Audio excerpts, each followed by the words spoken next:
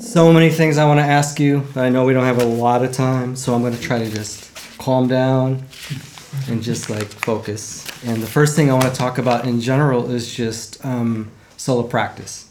All right. And other than the instruments you were using, the different instruments you were using tonight, how much of what you got into tonight had some kind of compositional structure? Did you go into it specifically, let's say in the drum set? Did you walk in and improvise freely, or did you have any kind of compositional structure behind what you were doing, or? Yes and no. Okay, right on.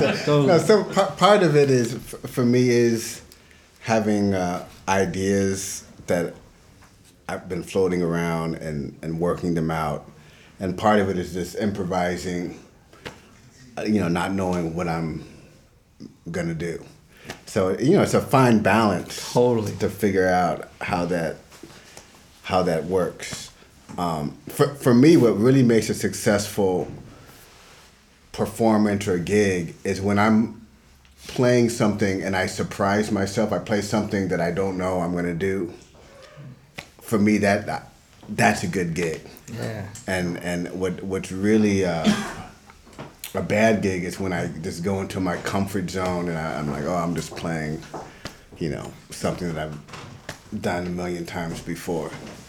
And, it's challenging to get outside of what you normally do, whatever the context is. Right. Right on.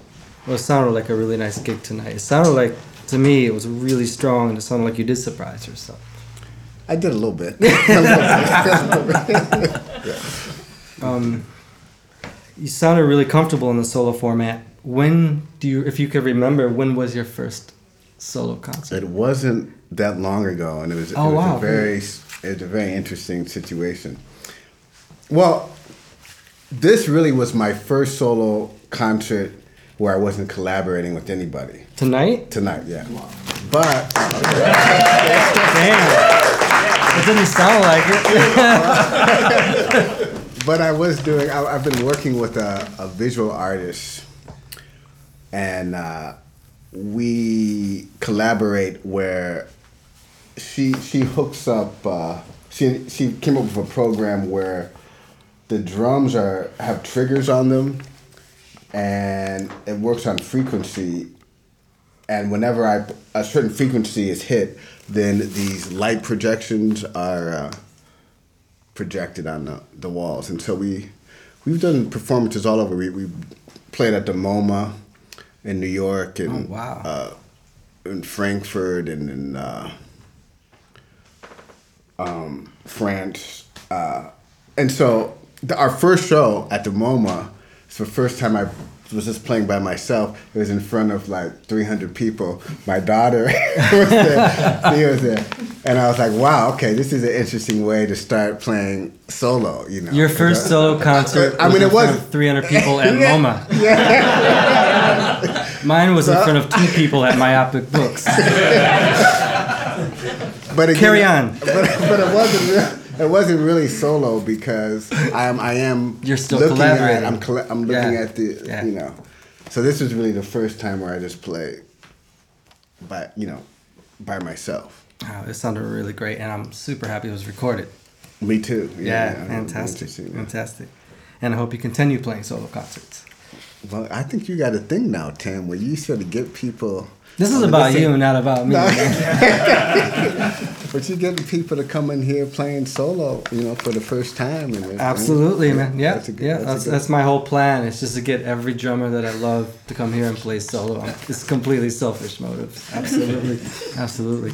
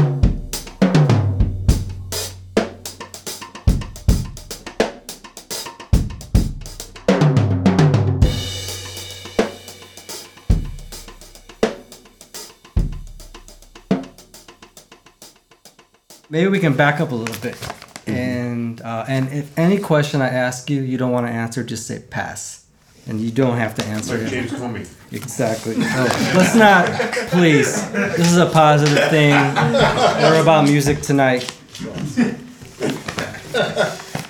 I want to ask about your early experiences in Chicago. So Yep. you're from Arizona originally, correct? I was born in Arizona Born in Arizona. You moved to Chicago at an early age. when I was 10. Okay. Yep. You moved to Chicago and you started on guitar, correct? Classical guitar? I did, yeah. I had this idea of being a classical guitarist. Now, other than the drums being the best instrument in the world, and other than the obvious reason of why you'd switch to drums, because they're the best, why did you switch from classical guitar to drums? And do you still play or compose on classical guitar? Well, I started playing drums in Chicago, got into jazz music, but the way it was a hobby. It wasn't something I was like, okay, this is great. I love it. It's fun. But I'm a classical guitarist. This is what, And I went to music school for classical guitar, and every week we had to do a recital in front of all the students and staff. And one day I just freaked out. I was like, what am I doing? What is this? I had the music in front of me and I couldn't play it and everything. It just didn't look right. I was like, I don't like this. And I stopped going to class and I would hang out in the library and I put on records and I heard Untitled Tango, Oh my God. that Air record, the Henry Threadgill. And I was like, okay, this is what I want to do. And so I went to New York and went to music school there, and then I was like, okay, you know what? The drums, jazz, that's what I want to do. Mm-hmm. And then you stopped on the guitar completely at that I point? stopped completely. Yeah. I mean, I still use it to write music. Right on. Yeah. But- Yeah. but I don't play it anymore. Wow. And this was at the new school? Yeah, I went to the new school. Yeah. Was Michael Carvin one of the teachers? He was, yeah. I don't want to tell you. Michael Okay, Carvin. it's all good. It's all good. I was just gonna, like I said, you could say pass. Pass. I know. You're gonna pass on Michael. You're gonna pass on Michael Carvin. No problem. No problem at all. But then you were in the new school, and after school in New York, did you come right back to Chicago after that? Well, I got out of music school, and my parents were like, okay, congratulations, you got your degree, good luck. There was no like coming back home or anything like Got that. it. Yeah. And so I tried to make it work. I got a job in Union Square Wines and Liquors, like doing shelving the wine and doing deliveries and stuff. I was doing that 5 days a week. Mm-hmm. And I was also performing almost every night, little gigs. Yeah. And I still couldn't pay the rent, This is New York, right? This is New York, yeah. And so I tried doing that for like 3 years. And I was like, you know what? I need to move back to Chicago. Right on. And so I moved just a few blocks from here. Really? Yeah, Winona and like Clark with Josh Abrams. And yeah, that's actually when I moved back. That's when things started to really pick up for me creatively, and I started doing a lot more things. And at that period, was it when you started collaborating with Rob Mazurek, or did you already know Rob before that? Oh, I knew Rob way before that. I mean, Ted Cerrone here, he can remember these days with Rob. Rob, when I first knew Rob, he was playing. He'd come to the gig and he'd have on the tie and the. Careful, this is being recorded. That's not good. Rob was here, and. Yeah, he sounded great, but he was playing more standards and I started. Yeah, I met Rob when I was 15, and we played our first gig together when I was 16. Oh wow! Yeah. Well, actually, that's another question I wanted to ask you. You're extremely versatile. You play with a lot of different musicians and a lot of different styles of music. But when you were getting started on the drums, did you have more of a focused idea of what you wanted to do stylistically? For example, were you going to the new school because you really wanted to study traditional jazz drumming? Or did you already have multiple interests in music when you were younger? Or did it kind of change organically as you got more involved? Yeah, it all... I had different phases, where I was into a certain type of style and not. But I really resented New York in that New York is an environment where you have to really focus on one thing and that's it. If you want to be successful, it's like you have to do this one specific. Is that because stuff. there's just so many more musicians playing in every different style? I don't know why it is. It's just the way it's just very. That has something to do with it. Yeah, it's very competitive, and I don't know. Just the way in order to get media attention and you have to just do this one thing. Where in Chicago, I always thought you just play music, you play everything. Right. I mean, Chicago's a working town. I mean, we play the gig, we work and do what we got to do. Totally. Absolutely.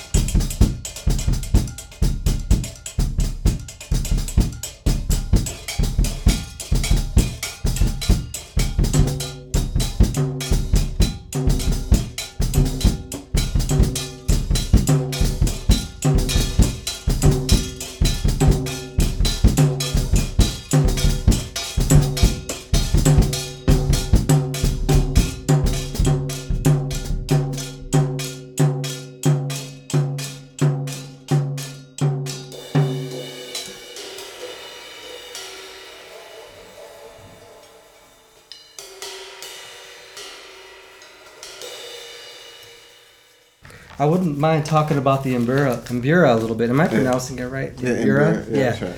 So you studied, and you already told me your teacher's name, but I'm not going to try to butcher his pronunciation. Garakaya Tirikoti. Garakaya Tirikoti. Yeah, and when did you get interested in the Mbira? How did you get interested in it, and how did you meet your teacher? The first time I started playing, the first time I saw Mbira was with Pharoah Sanders, and it was a bass player named Steve Neal who was playing Mbira, and I talked to him after the gig, and we became friends, and he showed me a few things, and then years later, I found out about this master Mbira player coming from Zimbabwe to New York. And so I got a private lesson with him. And that was just like a mind-blowing experience. I mean, I don't know why I continue to play the Mbira because basically he was such a master of the Mbira. I almost think of like if I was a saxophone player taking a lesson from John Coltrane or something. It was just like ridiculous. Right. But yet he had enough patience with me to show me, a few things, and I was like, okay, well, I'm gonna stick with this guy. And from that one lesson, I've got enough material to work on for a lifetime. Right on. So I've never really we've done some collaborations, but that was really the only lesson. I never needed to have another lesson because I'm still trying to work on the stuff from lesson number one. Fantastic. A little bit of a strange question, and you don't have to answer it, but when you sit down to practice drums, do you practice improvising? Because I don't. Well, I practice like technical things and I play to records, but I very rarely practice improvising. Yeah, well, practicing is something that I don't get a chance. I don't get to do a lot of practicing. But when I do get to the drums, I just try to focus my energy on what I'm trying to accomplish for, like a very specific goal. Right. And that's it. Funny story. When I first went to New York, and I was at the new school, there are all these amazing drummers. I was in school with like Ollie Jackson, Wynton Marsalis's drummer. Just a lot of great drummers. And you go to the practice room, and everyone just sounds great. Everyone's just like playing. I was like, man, what am I even doing in this school? It's like, there's nothing I can do to sound, And it took me many years to realize that these guys weren't practicing, really. You're not supposed to sound good when you're practicing. They're practicing stuff they already know how to play real well. You're just doing your thing. It's like, I got a couple hours, okay. And it took me a long time to realize, practicing, you're supposed to sound awful. And like the best practicing you do is when you like work on some stuff and you work on the weakest, your weak points. Totally. Yeah. And that's the most uncomfortable thing to work on. Yeah. And I still, not that long ago, I still take lessons with people. I took a lesson with Dan Weiss. Oh, wow. You guys know who Dan Weiss is? He was just in town, I think, Monday or something. Oh, yeah. Was he? Yeah. And he sat down with me, and he's like, yeah, just play a solo. And he's like, I played Evidence. I was like, what am I supposed to play? I guess Evidence, that's the most obvious thing to play. So I'm playing Evidence. And he's like, okay, that's great. Now I want you to play Evidence and play your whole solo just playing eighth notes. And I was like, huh? Okay. And I tried to do it, and I was like, what? I can't do it. It's like the most basic, simple thing. Yeah. But that's the sort of thing. Like, you work on the very weakness in your playing, and you strengthen it up. Yeah. I'm finding the hardest thing to do on drums is to play all four limbs in unison. Yeah. Really, I mean that doesn't. I'm not trying to. It's really like hard to play really with a lot of feeling. Yeah. Something with all four limbs and play with a lot of feeling and play in unison. As soon as I master that, I'll move on to something else. But It's not easy. maybe just one more question, and then we'll ask the audience if they have any questions. My favorite drummer in the world is Dennis Charles, and you had a chance to hang out with him a little bit. I understand. I thought you told me you did have a chance to. No, it's funny you're bringing up Dennis Charles because he's a big influence on me, and I actually was thinking about him all during this performance. Really? Yeah. Okay. Then it's That's it. floating around. Yeah. How about Dennis? If you guys don't know who Dennis Charles is, check out Dennis Charles. He plays music on the drums. Anyway, how did you meet him? And did you just kind of more or less hang with him, or did you take formal lessons with him, or were you just in New York and would listen to him and absorb things by going out to his gigs? Yeah, all last of the one. above. I used to I was in New York towards the end of his life and used to go hear him all the time and hang out with him. And he was so amazing because he would take a solo on the drums, and people would just walk. People who don't like jazz, never heard jazz or anything, never aren't into the drums, would just walk into the club by what they were hearing. What they were hearing.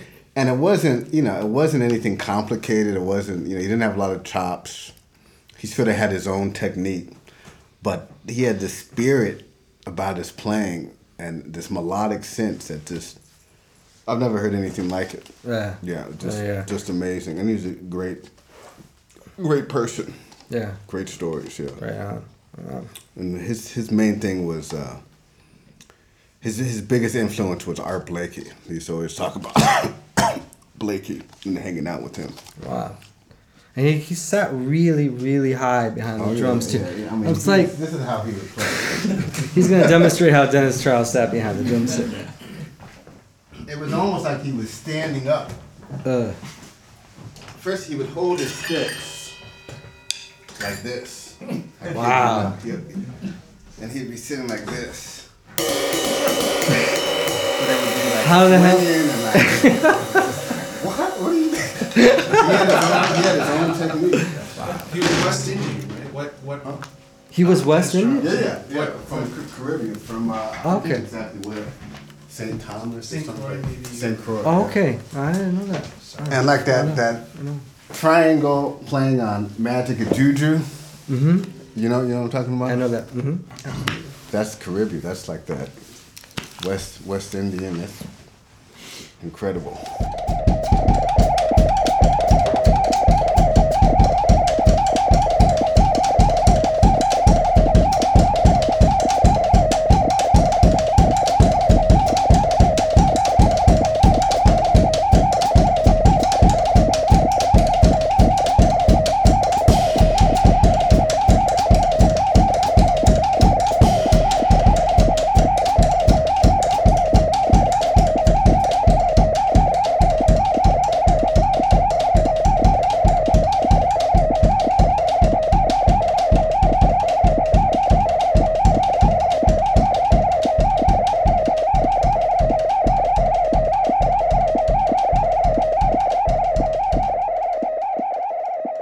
I'd like to open it up to the audience. Anyone have any questions for Chad?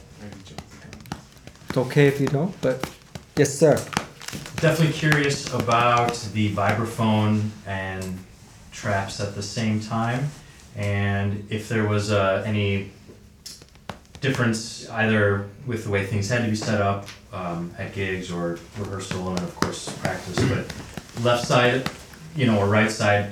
I was just telling Tim about that. I mean, when I did do that, I would set up the vibraphone on the right side. When I was young and a little naive. And, I did a lot of gigs like that. And I think the way it started, I was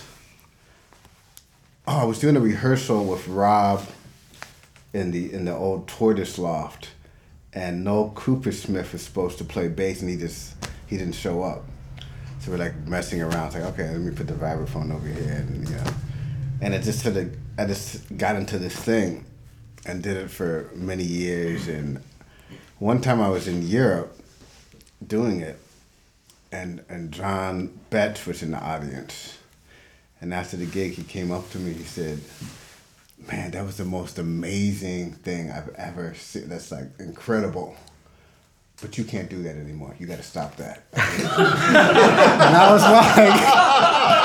like, what? I was like, I was thinking to myself, no, man, what are you talking about? I'm not going to stop.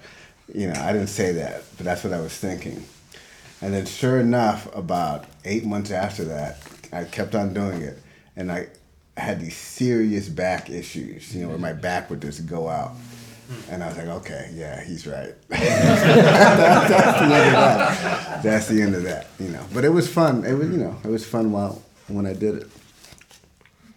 It's a good segue. I've been having some like physical problems when I'm playing sometimes. Do you have like a sort of like wellness thing you do like to keep yourself in shape with drums, or as you meditate?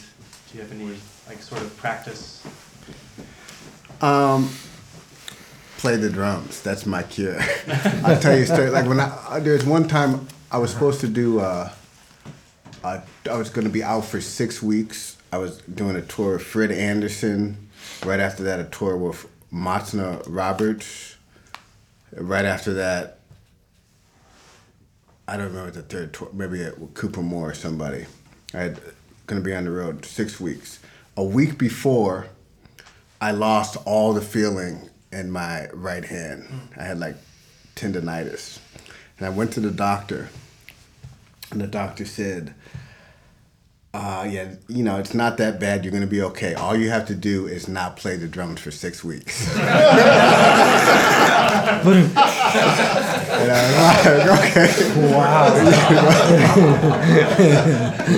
And I got like a brace, and I wore it like really tight, and I just did the gig, played every night, and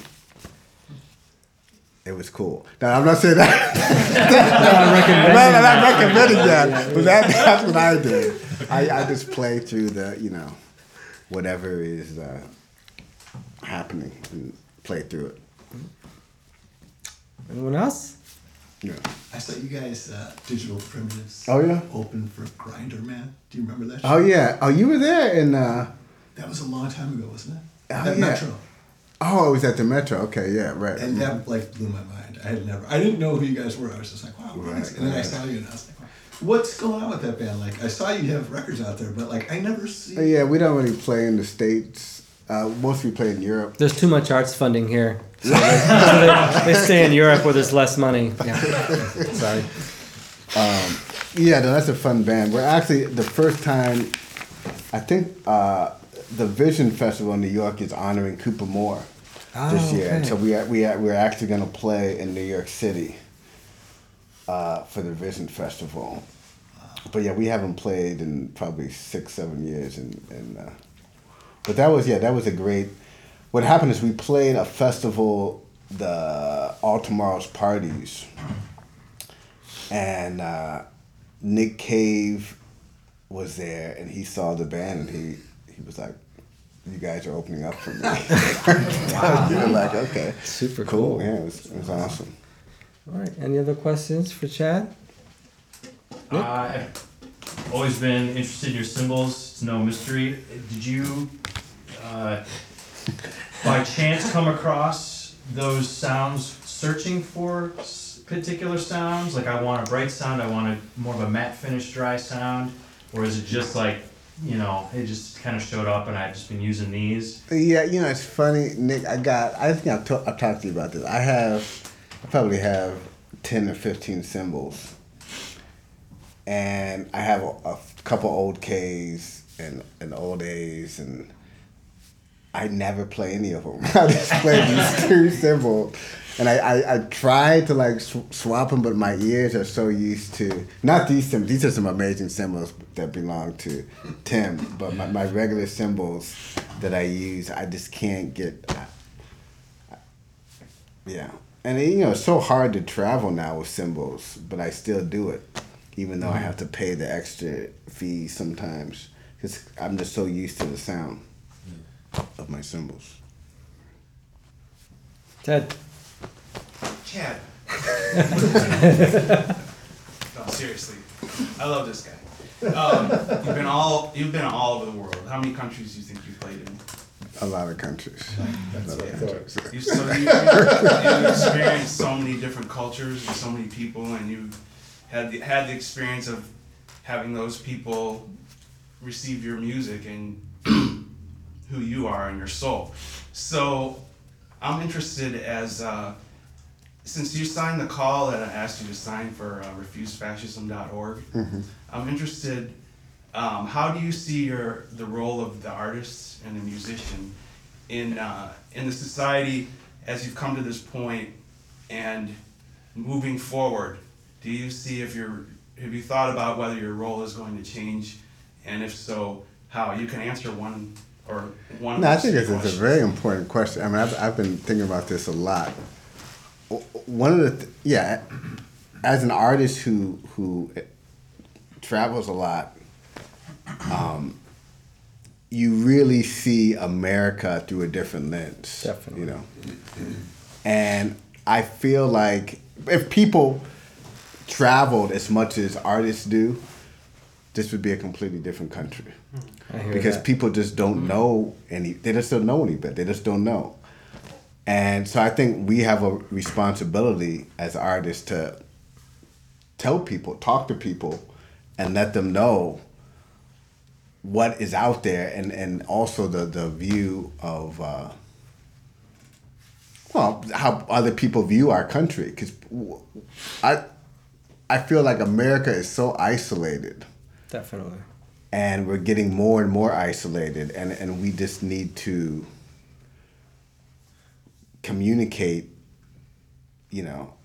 with people and let them know what's happening. And it's not easy, I mean, I don't know exactly how to do it, but I feel like that's important. This is my thing, America has never failed.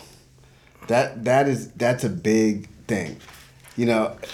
These countries all over the world, America's such a young country, but these countries all over where they appreciate art, they appreciate culture, they appreciate life because they have gone through so much, wars and things. Completely. Yeah. And have lost that. They've lost art. Right. We in America, we've just been on like, okay, we're just up, we're just progress.